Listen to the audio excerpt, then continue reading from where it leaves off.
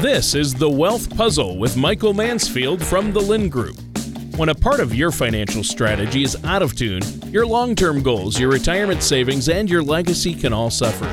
With many years of experience in the financial industry, Michael provides his clients and prospects with the information they need regarding Social Security, retirement income planning, wealth management, and much more. Listen in as we address your financial concerns and provide helpful solutions to put you on the path to achieving your retirement goals. And now, here is The Wealth Puzzle with Michael Mansfield.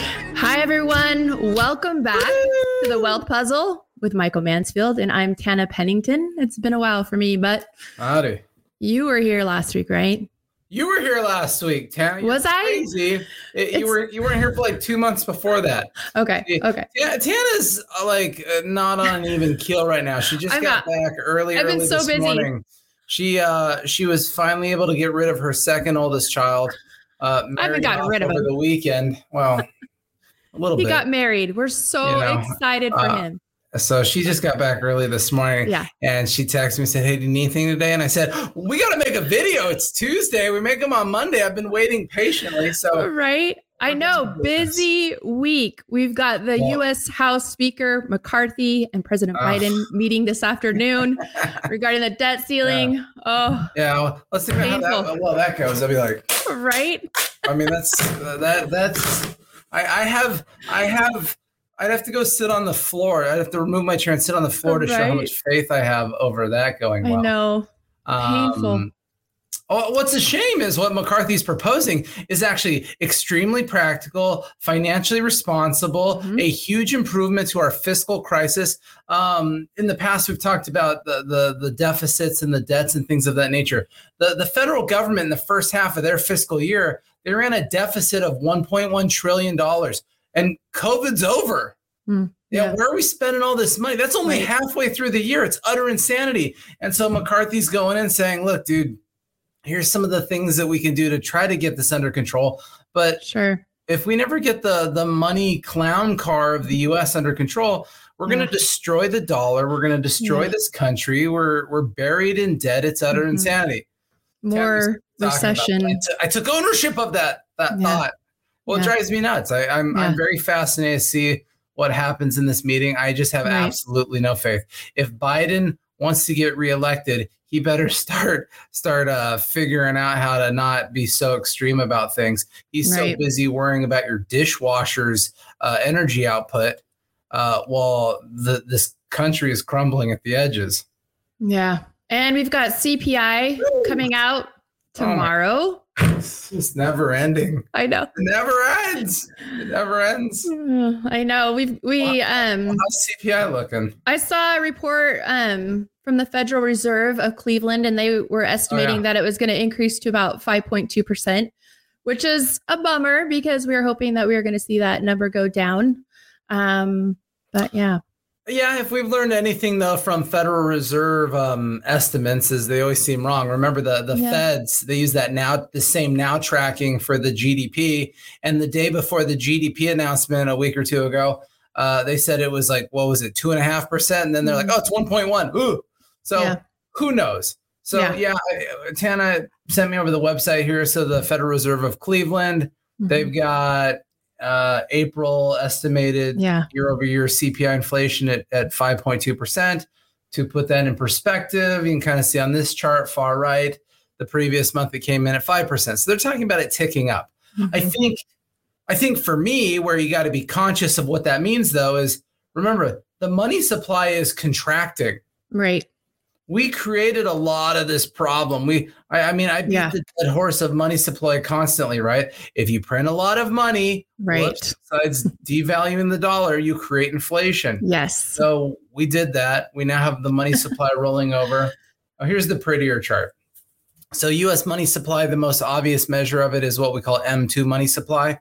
And so if you're watching this on the screen on YouTube or Rumble, you see that the money supply started going up dramatically, right, in 2020 for a year and a half. And right behind it is the red line. That's inflation. So money supply goes up, it creates inflation. This is not a riddle. This is just math. And then the money supply is coming down now dramatically, the fastest ever recorded. Mm-hmm. Inflation is rolling over and trying to keep pace with it. So, if inflation ticks up this month, total bummer visually. But I think big picture, now that we're drying up a lot of that excess money in the money supply, hugely beneficial, right? Yeah, definitely. To that degree, big component of how CPI is calculated, 1/3 of it comes from rent equivalent yield. That is finally coming down. That is a lagging indicator in that CPI number. Mm-hmm. And so throughout the year, CPI, we would think, should improve pretty dramatically. If you look at CPI over the last 3 or 6 months, inflation is only averaging at about a little over 3% versus this 5.2 number they're talking about. But we'll find out tomorrow what the real number is. Woo! And I'll put on our party hats. We'll sit here and we'll watch TV like we always do. Yep. Those little poppers. The confetti poppers. Are illegal. And say, yay, there's the number. So we'll see what happens. Yeah. Backing up, though, the big story of the week, though, we did our show last week and we talked about, hey, look, the Fed's got to do their rate announcement. They're going to come out. The probabilities where they're doing a 1/4 point rate increase. Mm-hmm. If they do that quarter rate increase and keep their mouth shut, everything should be fine. If they do it and they come out and they start going, talking and stuff, that's what creates the havoc in the market. Yeah. And so here it is from last week. Well, I don't know what the headline is. It's breaking. But anyways, so the Feds raised their rates last week 1/4 point.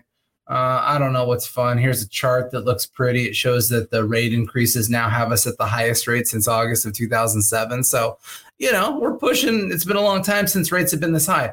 Mm-hmm. More importantly, rates have come up dramatically. I mean, it's now May is now the 1-year anniversary of when the Fed started doing rate increases. They've come up 500 basis points in just 1 year. You look at the previous rate increase cycle from 2015 to 2019. They went from 0 to what, 2.25%, 2.5%, whatever, over 3 years. Right.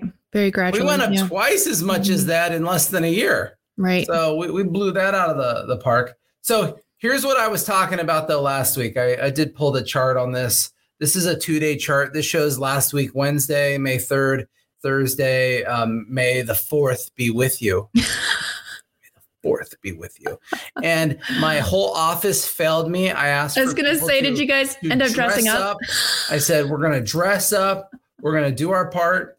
So let's think about this. The Fed rate increase came out right here, if anybody could see the chart. Right about here. That's hard to see. Let me draw an arrow. Right about there. You notice something. If you can see this chart on the screen, if you're watching this on TV, is for the next hour or two, the market was pretty flat.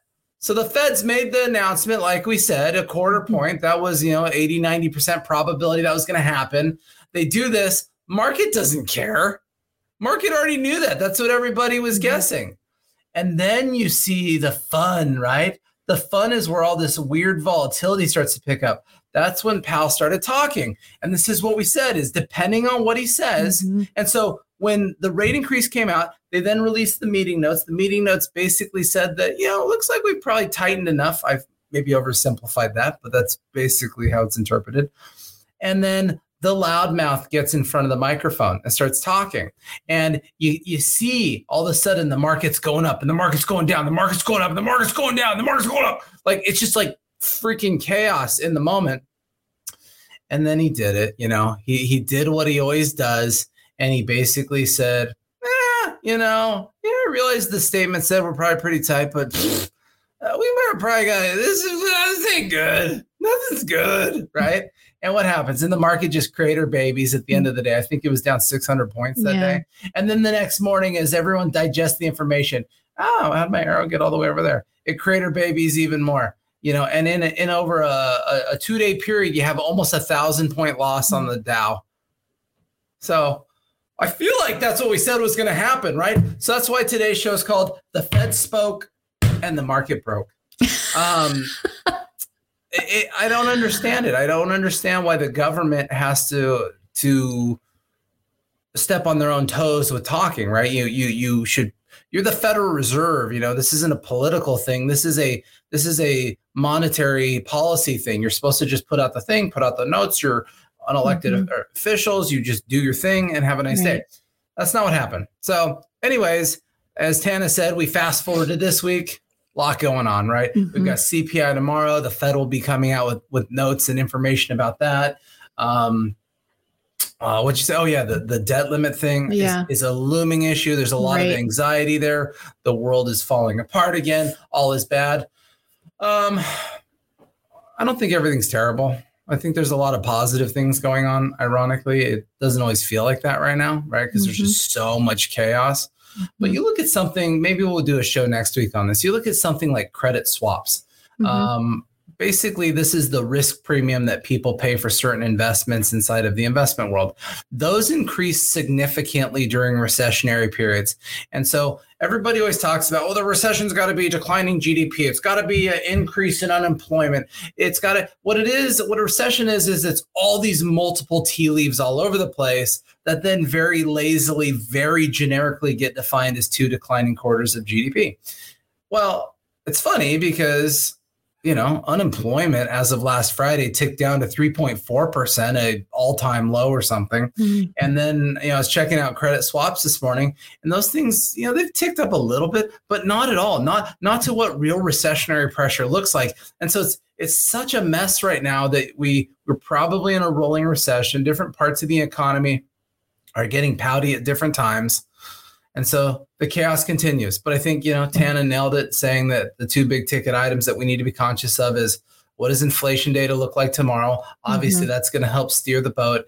And then getting past this debt ceiling thing. Whether the debt ceiling limit thing is a big deal or not doesn't matter. I think that people are emotionally burnt out, and everybody's always looking for a reason to sell, to be upset, to find chaos in the markets. And so we're creeping up on that over the next few weeks. So anyways, that was a little more of a depressing show, but you have our beautiful voices and faces to look at. So, I mean, that's got to be a positive.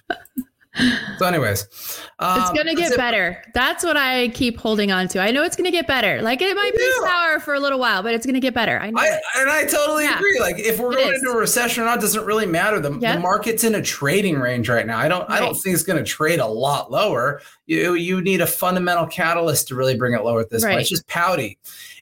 But then as you look out 6 months, 12 months, 18 months, 24 months, you just got to look further out. The sky is bluer and bluer and bluer. Earnings will be better next year than they are this year. I mean, heck, we didn't even get into that. 85% of S&P 500 companies have reported, and 80% of them in the first quarter beat their estimates. Yeah. Well, I was told everything was bad. No. So anyways. Life is good. Give us a call. 805-500-7035. You can visit our main website, thelindgroup.com. Lind is L-Y-N-D. Otherwise, everybody have a wonderful day, a wonderful week. Enjoy the CPI news data tomorrow. Enjoy learning what happened in the presidential meeting tonight, and all is well. Thank you for listening to The Wealth Puzzle. Don't pay too much for taxes or retire without a sound income plan. For more information, please contact Michael Mansfield at The Lind Group.